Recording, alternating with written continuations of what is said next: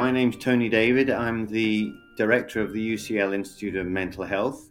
I'm a psychiatrist by training, and I've been at UCL for a couple of years now. And the Institute of Mental Health is there to bring together all the mental health research going on in psychology, psychiatry, and neuroscience, and all our partners in the NHS and elsewhere to really push forward mental health as a major topic of research and output. You're a brave man, Tony. You're organising an online conference, a full-day conference, 18 months into a pandemic. It's happening in September this year. So everyone's feeling pretty exhausted, I think. Why should people come along to this UCL Institute of Mental Health event? Well, I mean, first of all, this is our second international conference. The first was last year, which was we knew even less about the pandemic, and we probably thought it was going to be over by Christmas, to coin a phrase. So we'd already started planning for a conference, and then suddenly it went online. We got over 1,000 people registering, so it was fantastic.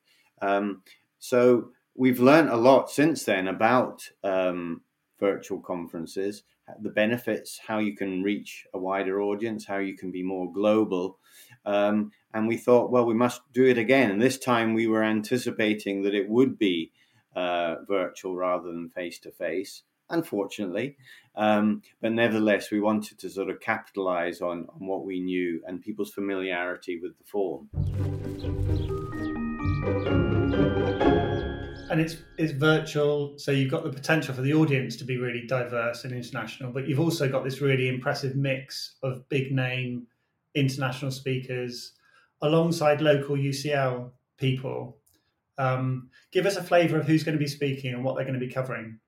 Yeah, I mean, I think the reason to have a conference like this is that so many academic meetings are highly specialized, super specialized on a particular topic or subtopic. And sometimes you lose just that ability to take a broader view of what's going on in mental health, both topic-wise and, as you say, around the world. So we've got that mix of people from UCL and outside.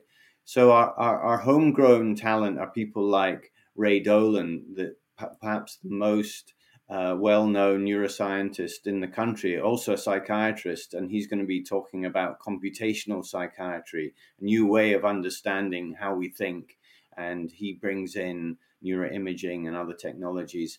Susan Michie, who is now a sort of famous face and a well-known name because of her role in advising the government and the SAGE committee. So she's a health psychologist who's going to be talking about how behavioral science has really affected our lives. We've got a whole session, as you say, that is actually going to be led by people with lived experience. So people with lived experience working with Sonia Johnson and Helen Kalaspi, who are psychiatrists here at UCL, and they've decided what the topics should be and the format, and I hope there's going to be a lot of interaction. Suicide, huge topic, never goes away, and very important element in mental health, and again has a global element. So we've got Murad Khan chairing a session. He's from the Aga Khan University in Pakistan, although has worked a lot in the UK. Dee Knipe is a psychiatrist, I think, in Bristol, although works in Sri Lanka, where there's a major public health initiative to reduce suicide through pesticide poisoning and so on. And so that's going to be a great session, I'm sure. And then we've got Ron Kessler from Harvard, who's well known in the field of depression and epidemiology. And he's going to be talking about how we can refine the treatments we have in depression, so-called precision psychiatry. And our own John Reuser, who's a neuroscientist and cognitive neuroscientist, is going to be discussing things from the UK perspective. And then towards the end, we've got Katerin Shemak, who's joining us from the US, who's again, both a clinician and a scientist who's controversially trying to work out animal models for psychosis and schizophrenia, which is going to be great. And then perhaps the leading researcher in the whole of schizophrenia, Dan Weinberger, who was at the National Institute of Mental Health in the US and is now at Johns Hopkins University, is going to be talking about what's interesting him in biological research in schizophrenia. So I think we're really covering the waterfront in terms of biology, psychology, social science, lived experience, lab, clinical. I think there's a bit of everything there, hopefully something for everybody. As you say, a lot of meetings tend to be quite specialist and quite focused. And so, if you work in, I don't know, computational psychiatry, then maybe you don't hear very much about lived experience and co-production or self-harm and vice versa. Who is this for, this event, do you think? Is it just for researchers and academics, or do you think there's a broader audience here? Well, I hope it's going to be of value and interest to a broader audience. Primarily, it's about academics and researchers, but also clinicians. Again, also members of the public, people with lived experience, I hope will find things of value there to know what's going on in academia. But I'm hoping that, as you say, that those academics and clinicians who are very focused in their specialty, sometimes they miss out on advances that are going on in related fields. So we're hoping that sort of cross-fertilization is going to be of value to them too. Plus, of course, there's a need to communicate our work to the wider world and get their interest and support for what we're doing. And we're live tweeting this event as we did last year, but we're also making this podcast with the conference speakers in advance. And I'm doing that with a group of PhD students from the mental health PhD at UCL. How do you hope people who don't attend the event, but who kind of engage with it online on social media, how do you hope they join the conversation? What do you hope from that kind of interaction? Well, again, I hope they can see exactly what's going on in research. They probably don't even realize some of the things that come under the umbrella of mental health research. It's not all just common sense and opinions. There's some really deep science going on. There's some work that's involving, huge populations to really find out what works, what doesn't work, how the mind works, how we respond to stresses in the environment. So I'm hoping they'll be impressed in a way by what's going on. But also, I think researchers need to listen to the concerns of people out there and not get too wrapped up in their ivory towers and what they think are the important questions. We want to hear from people what's concerning them so that they can steer us in the right direction. I'm really interested in what some of the more hardcore scientists who attend the event, people that are doing animal studies, as you say, or people who are doing other sort of very technical stuff, what they think of the lived experience and the co-production parts of the day, because that's a field within mental health science where you don't traditionally have that kind of approach. I wondered about that kind of cross-fertilization. Yeah, I mean, the fact that it's a bit unpredictable, I think makes it even more exciting. I mean, for clinical researchers like me, we already sort of cross those two divides, if you like. But you're right. Some people you call the hardcore neuroscientists, they really don't come into contact with people with lived experience and patients. And usually they really appreciate it.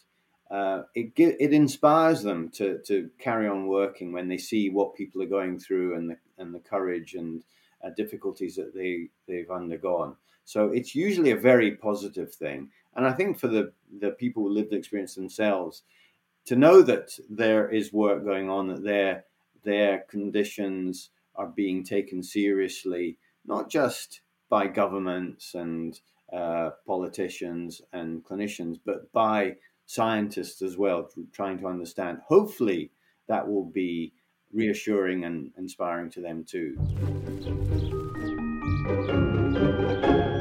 And there's lots of other science that's going to be part of the event. You've got a poster trail, so you're looking for early career researchers to submit posters over the coming weeks. And there's a couple of competitions or a couple of prizes there. Tell us about the posters. Yeah, well, again, it's how do you try and recreate what a conference ought to be like? And gosh, we really miss, thousands of people milling around in a hall talking about what they're doing. And usually that happens in the poster sessions where you have literally hundreds of posters sort of summarizing research. It might be quite modest early research or could be, some summations of large scale projects, but that's where the interaction happens. So trying to, if not recreate it, come up with something a little bit akin to that is through these posters. So rather than actually having people read through a poster, we're trying to bring it alive by getting the posters turned into little YouTube videos. So in under 5 minutes, can you just say and illustrate what you're doing and why it's important? And so hopefully that will be very digestible and entertaining and will promote some dialogue. And to just encourage that, we've got 2 prizes. One, which will be the Institute of Mental Health Prize, where myself and a group of other researchers at different stages will just read through them, look through them, and kind of score which ones really captured our imaginations and try and come up with the best. And then we've got a sort of people's prize, if you will.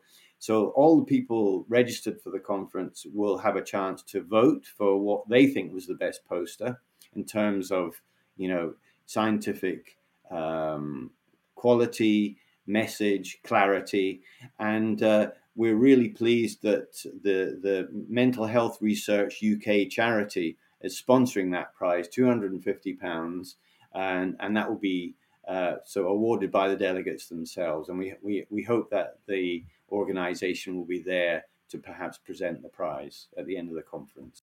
In many ways, that's better than a poster prize at a face-to-face conference, I think, because you're asking the researchers there to do some public engagement, aren't you, to sort of talk about their work and present it. And I suppose you're valuing that element of it as well, the communications element.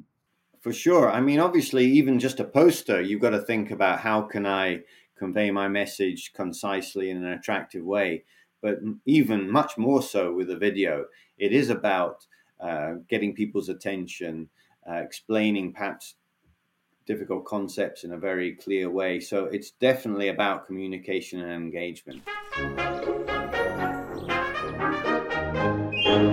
So finally, what are you looking forward to personally most about the event? And I just wanted to ask you also, how desperate are you for face-to-face events to start back up again?